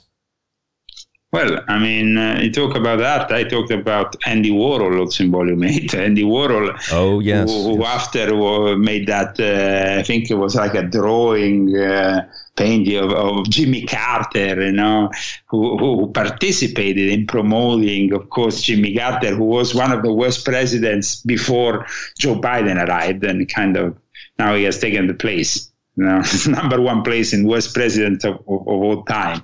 But what is the art of Andy Warhol, really? What kind of art is the art of Andy Warhol? Are you asking me, or are you just rhetorically? I'm asking how you define it. I mean, it's trite. It's not really art. Yeah, I think it's trite. If that, I mean, that might be an okay word to use, trite, or it's. I don't know. It's unimportant. Artist, illustrator, that kind of like nicks, like steals things. He made an art form out of stealing images and then throwing some colors on them and making the Campbell soup, I don't know, suddenly fashionable, or an image simply by. But I mean, he knew that he had a certain audience in front of him, and he knew that audience was appreciative of what he was doing. So it kind of like there was a time in the Big Apple in New York in which there was a lot of these kind of, between brackets, artists that in a way functioned as tools of the intelligence services. I'm just like in my book, I talked about also the underground scene of New York between the 70s and 80s when they founded the Tahuti Lodge of the OTO, when there were people like William Burroughs, for example, who was, of course, also a very close friend of my family, so I had some direct experiences with him and from my grandmother, and my first visit in New York in the very early 80s. And so I also saw that basically they were kind of using the art community of New York in the 70s and 80s to establish a new kind of way of manipulating the masses. Can we pick that up where we left off when we come back from break? Let's talk about that a little more. Leo Zagami is our guest this evening. I'm Ryan Gable. This is The Secret Teachings. You can find him by searching his name, Leo Zagami. You find his website, Leo Zagami Show on YouTube, and of course, all of his books. More with Leo after this. Again, I'm Ryan Gable. TheSecretTeachings.info is our website, and we'll be back.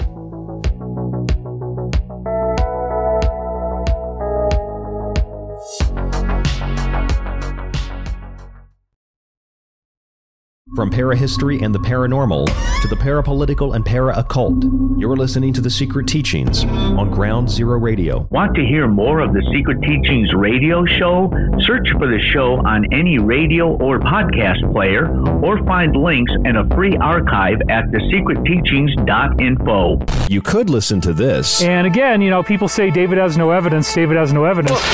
I hate this channel. Or you could listen to The Secret Teachings with myself, Ryan Gable, 5 nights a week on Ground Zero Radio.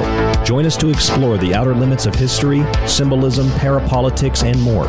We'll explore a little bit of everything, but don't take my word for it. I'm kind of like you. I'm a last of a dying breed, a generalist. That's The Secret Teachings, 5 nights a week on Ground Zero Radio. If you enjoy The Secret Teachings and want to hold years of Ryan's research in your hands, visit the website and grab a physical and digital copy of Ryan's books. Occult Arcana will introduce you to sacred myths, folklore, magic, and alchemy. The technological elixir will take you from transhumanism and AI to black goo and UFOs. Food philosophy will change your mind about what we call food, germ theory, and geoengineering. And remember, shipping is always included. Some restrictions exist for international.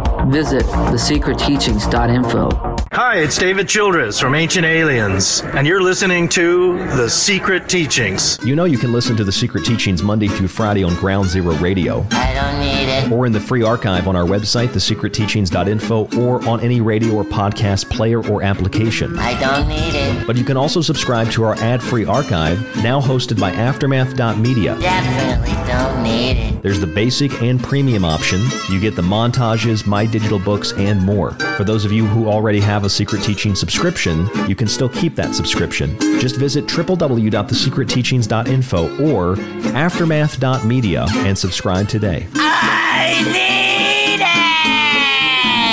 My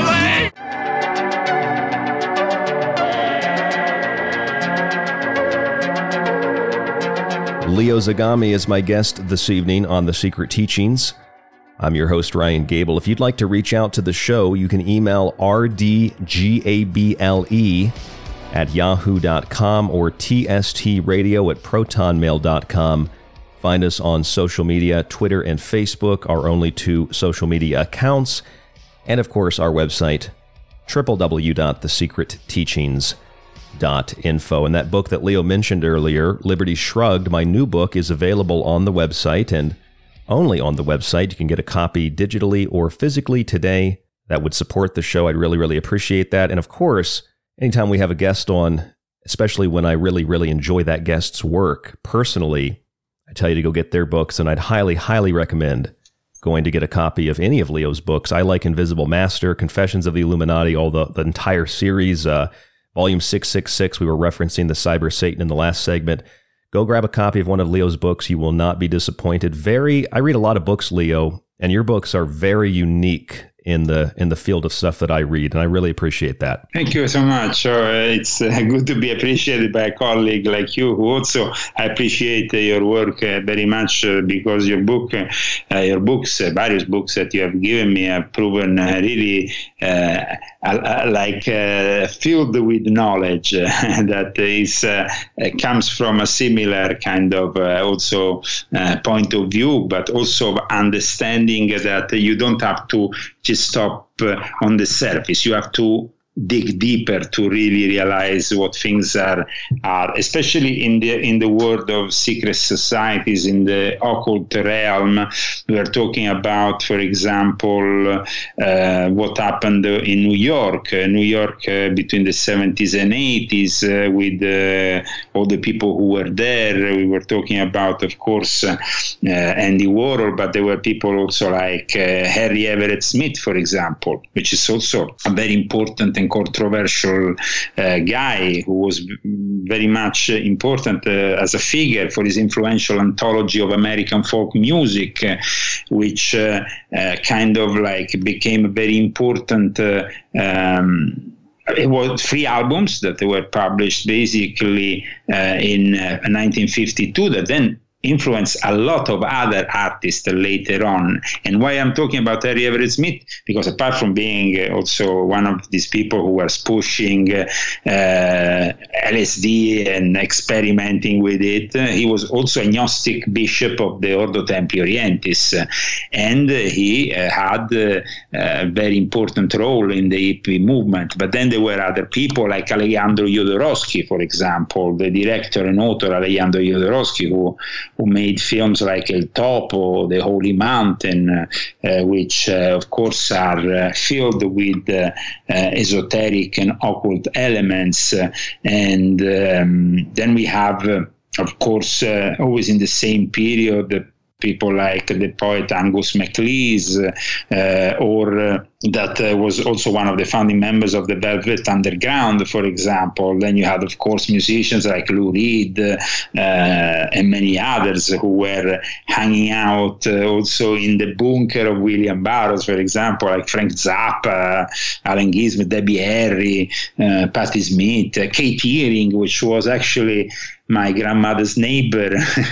and my grandmother used to, like I said before, used to be even the public relation for William Burroughs and people like Brian Geisen. So I've also dealt in volume 8 in talking very much about the very roots of the Beat generation and what was the Beat generation, what was its role in this transformation from the beatniks into the hippie movement, and how they were manipulated, and how at one point William Burroughs himself understood this manipulation. And when Timothy Leary got him his first LSD, he wasn't really that appreciative of it and understood the dangers of this drug and what they were trying to do. One thing about William Burroughs was that he was very controversial, of course, very controversial. We all know him for his book Naked Lunch, many other books. And he also did a book called The Wild Boys, which inspired, by the way, songs like Wild Boys from Duran Duran, as well as Boy George, because Boy George calls himself Boy George. That boy comes from the protagonist of this book, The Wild Boys, which was kind of... I didn't know that. The Wild Boys is a book which I suggest you read because it's like an Orwellian gay novel, dystopian. And I ended up because of, in fact, in my book I show actually also the apart from the images of my grandmother with Brian Geis, and also the dedication that they made on the Wild Boys, which subtitle was A Book of the Dead. It was a book that it influenced very much the culture. I mean, then there was this Make Boy that came out in 1976. Was founded, and then everybody started to wear that hat. You remember in the middle of the 80s, the Pet Shop Boys, Boy George, and then everybody was wearing this hat, Boy, and this became very popular. This clothing line, the Boy brand, which actually they tried to relaunch like 10 years ago, and it was actually all from this actual book of William Burroughs. William Burroughs was extremely influential with also other people from the music business, like David Bowie, for example. He was extremely influential with David Bowie. He collaborated with David Bowie, and then there was also Kurt Cobain. Before Kurt Cobain died in rather mysterious circumstances. And Kurt Cobain did this very weird record with William Burroughs.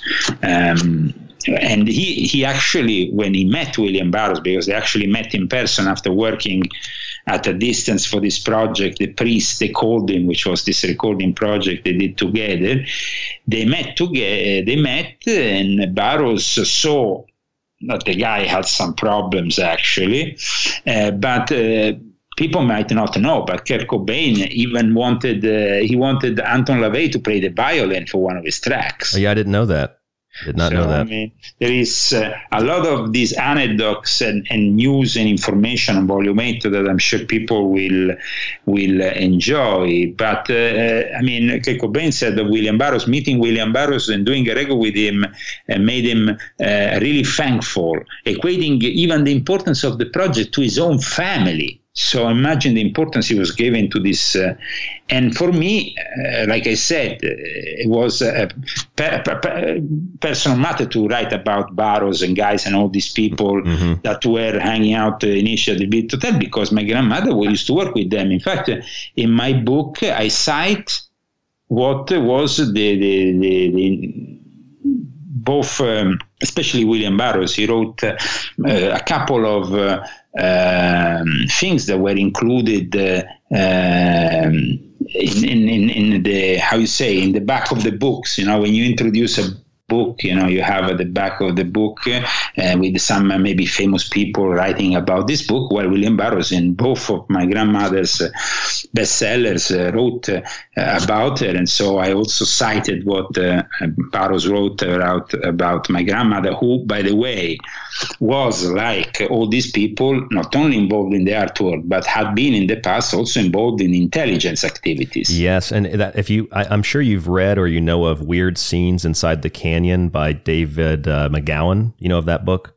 Yes. Yeah, that's a really good book. And so it sounds like a lot of this stuff is actually in your volume 8.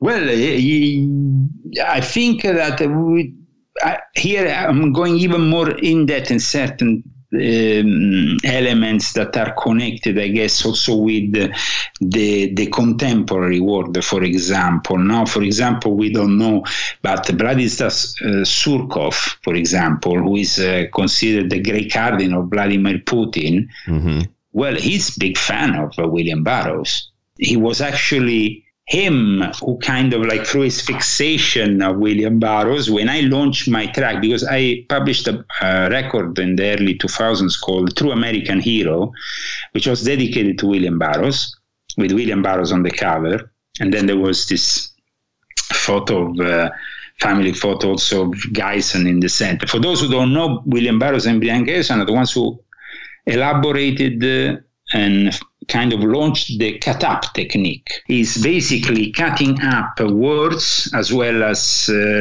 pieces like art. Oh, like I've heard that referred to as witch language. That's the term I've heard, witch language. But okay, well, how do you spell that? Cut-up technique, or découpé in French, they call it. Okay. It's basically a concept that goes back to the Dadaist of the 1920s, but it was popularized in the 50s and 60s by both Burroughs and Geisen. He did a lot of work using this. Both of them did a lot of work using this technique. Like they will cut up, for example, photos, then they will add elements of painting and things. And all this, of course, then you have to understand that Burroughs as well, Geisen actually introduced Burroughs to the technique when he was at the famous Beat Hotel, which then gives the name to the Beat movement. And it was a small kind of like rundown hotel I stayed there myself. It wasn't that great. and I remember, I don't think there was even a bathroom in the room. You had to go along the stairs, but it was typical of typical French.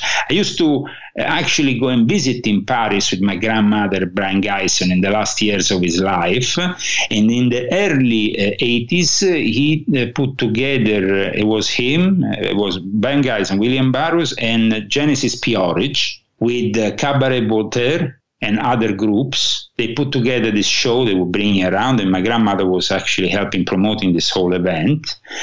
And there was the involvement of, that was the first time I encountered Genesis P-Orridge, which is also an important figure in my book in Volume 8. I talk about him because Genesis P-Orridge, I don't know if you ever heard about him, much about his work, but he was a very particular kind of guy. He created this occult secret society, the Temple of Psychic Youth.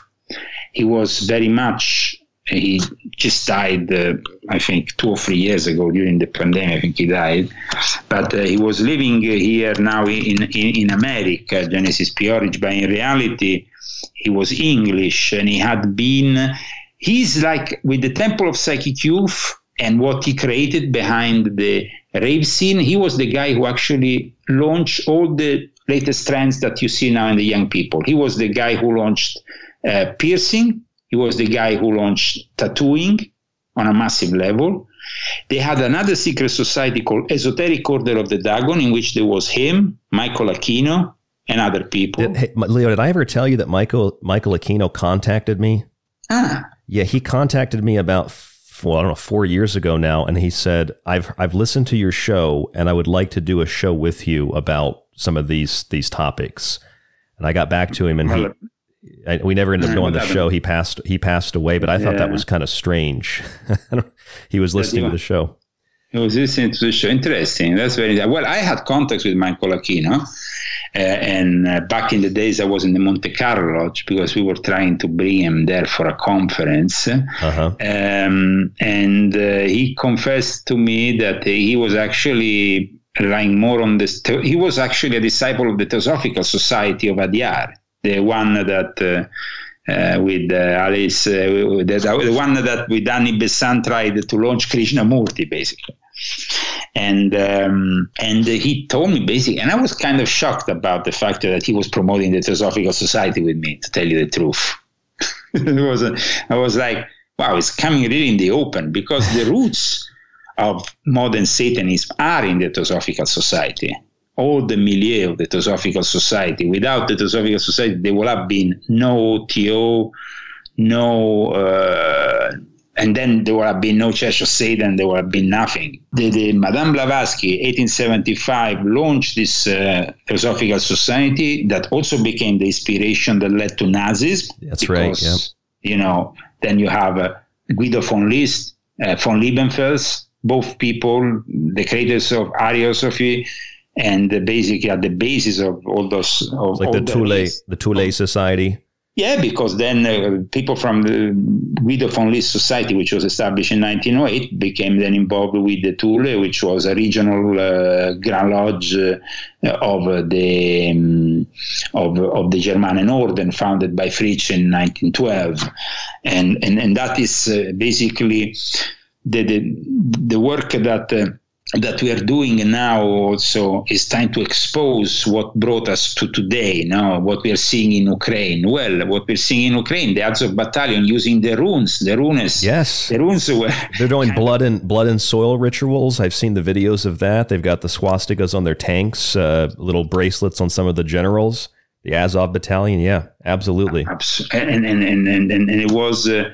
partly because of that 11-month period of blindness in 1902 that Guido von List started his to incorporate runology, and then that is like the moment which launched what is known as the Armanen runes, which are also defined as pseudo runes because he added, I think, an extra one inside. And this is like at the basis of then the like you said, the Thule Gesellschaft, that was, of course, enormously influential, and the work conducted by Rudolf von Sembotendorf, who also then included the elements that he picked up from the teachings he got in Turkey, because he got initiated in Turkey, in the island of Saloniko, by the Talmudic family, which had this big library, and in this library he found the teachings of the Bektashis, of the Turkish Ottoman Freemasonry, which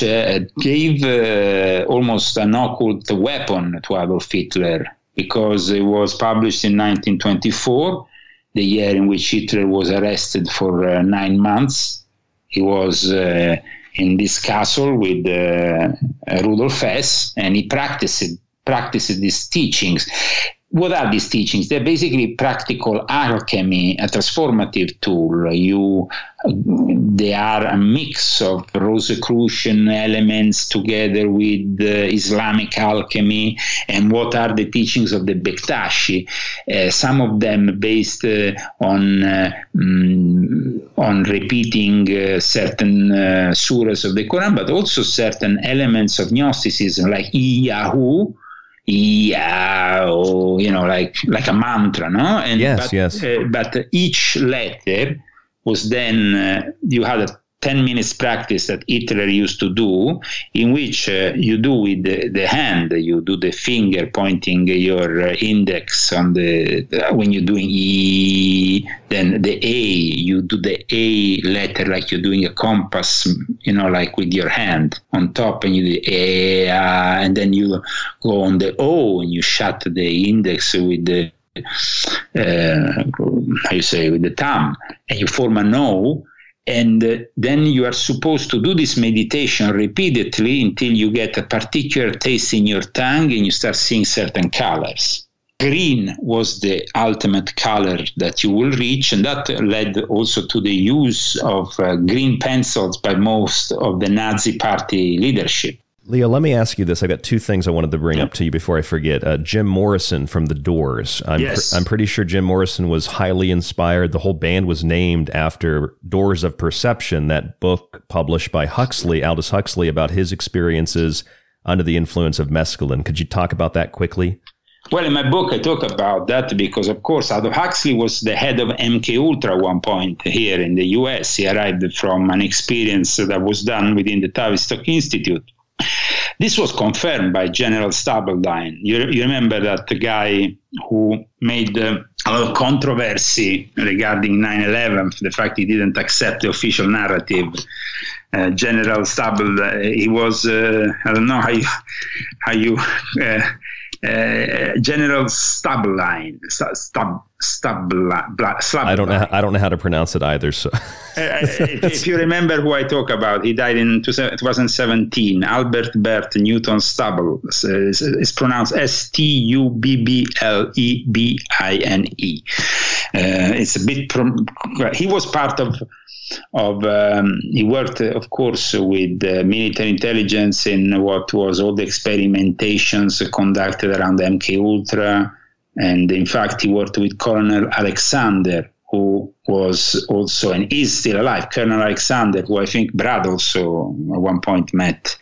Colonel Alexander, the guy who was also in the Temple of Set with Michael Aquino. Let me ask you one other question real quick, because we're almost out of time and I want to give you a few minutes to...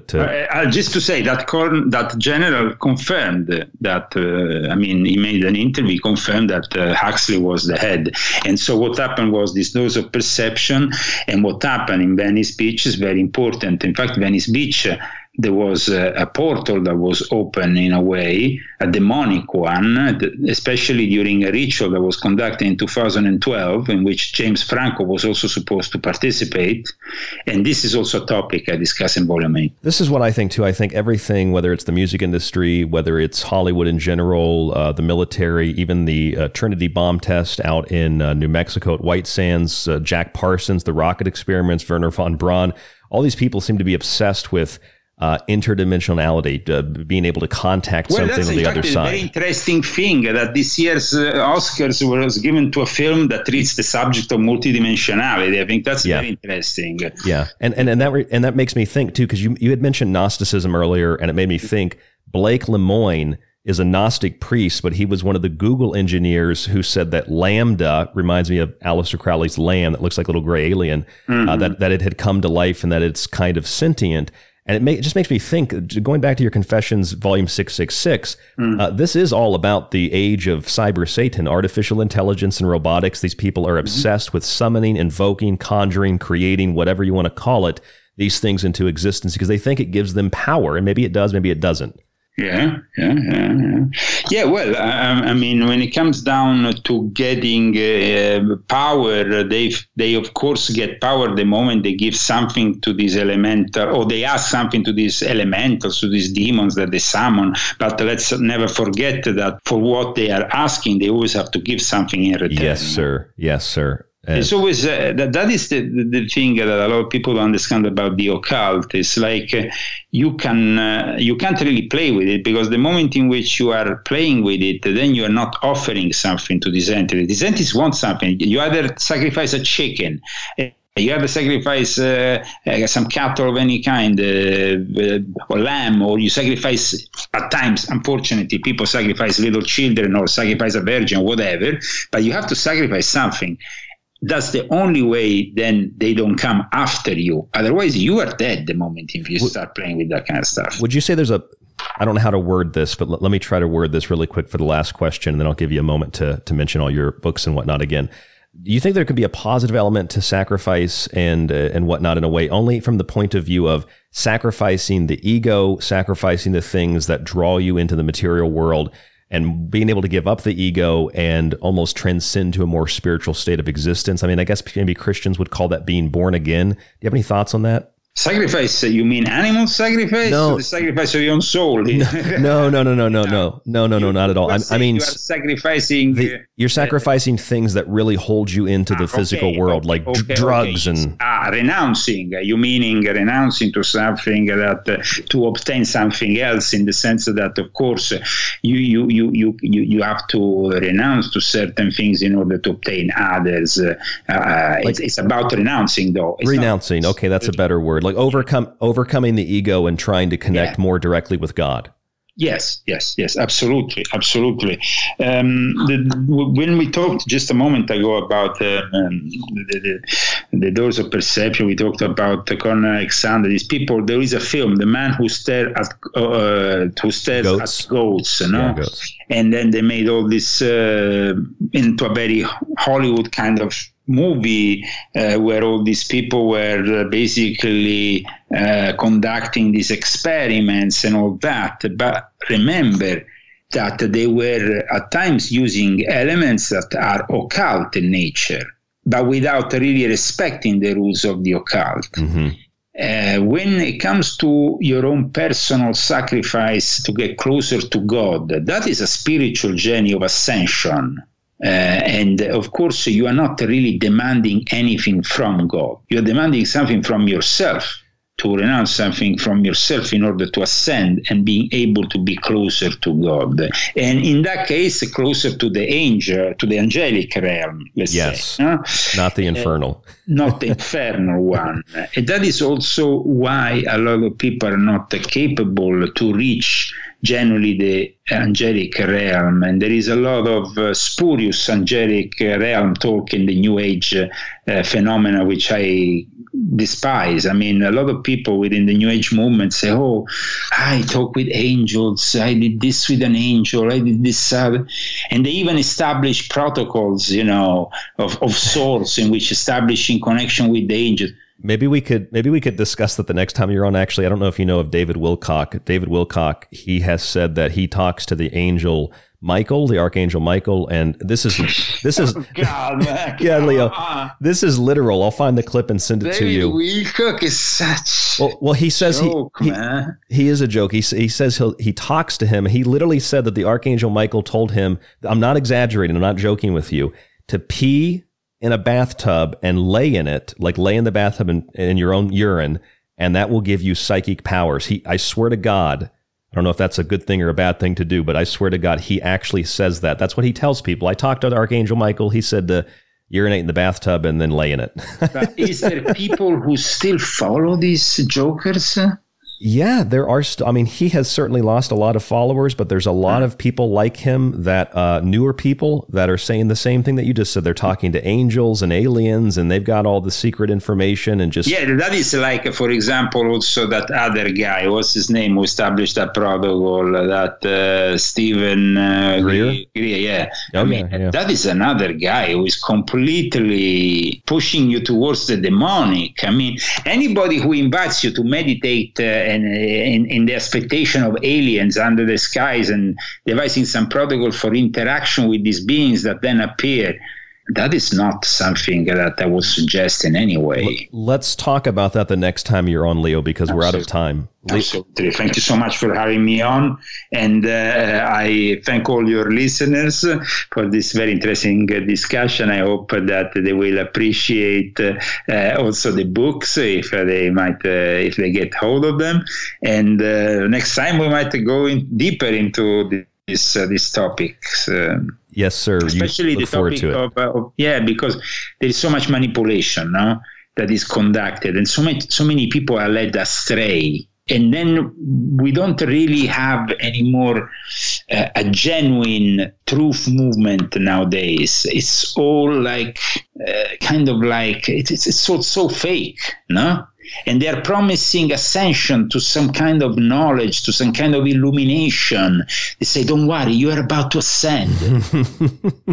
It's a complete joke, man. It is absolutely a joke. Real quick, the last minute we have here, I'm just curious, we had talked about it off air, my book, Liberty Shrug, that you reference. Yeah. Did that in any way help you with your citizenship studies? Oh, definitely. I mean, it's of course, I'm sure that they're not going to go so much in depth, in certain things. No, of course. Definitely, it's a great book to reference to if you want to make bella figura, as we say in Italy. And for me, it's very important to make bella figura, because for me, also really arriving finally to the American citizenship is for me the realization of something, because really it is still a country that has no other countries like it in the world. There is only one true democracy in the world, which is America. Well, I don't accept the republics in Europe, because I think that all of them were constructed by the Illuminati after the French Revolution, just to destroy the monarchies. Some of them are constitutional monarchies, which are a joke too. The only monarchy which survived, of course, was the one in league with the whole system of the Illuminati, which is the British one. Which is, of course, a joke too. But all that led for the establishment of this 1776 republic on which we stand. However, I hope that one day you read the last chapter of Volume 7, because I also say this republic on which we stand has an expiry date. Well, I'm looking to get my hands on that copy of Volume 7, Leo. And I think as we go out here tonight, Leo Zagami, a true American. I'm really glad that everything's working out for you, my friend. Thank you so much. And God bless you, guys. God bless you too, Leo. Thank you so much. All right, you have a good night. Leo Zagami, our guest this evening, a good friend of the show and a good friend of mine. Really appreciate Leo coming on. I appreciate all of you listening to what we had to discuss tonight. A lot of in-depth details. If you'd like to reach out to me, rdgable@yahoo.com. Thesecretteachings.info is our website. Grab a copy of one of Leo's books. You won't regret it. Grab a copy of one of my books. I promise you also won't regret it. Stay safe, stay informed, stay healthy, and we'll talk to you on the next broadcast. A lot of really great things coming up this week. You don't want to miss those shows. Laura Lavender, Andrew Cox from Nexus Occult Books. A really fun week.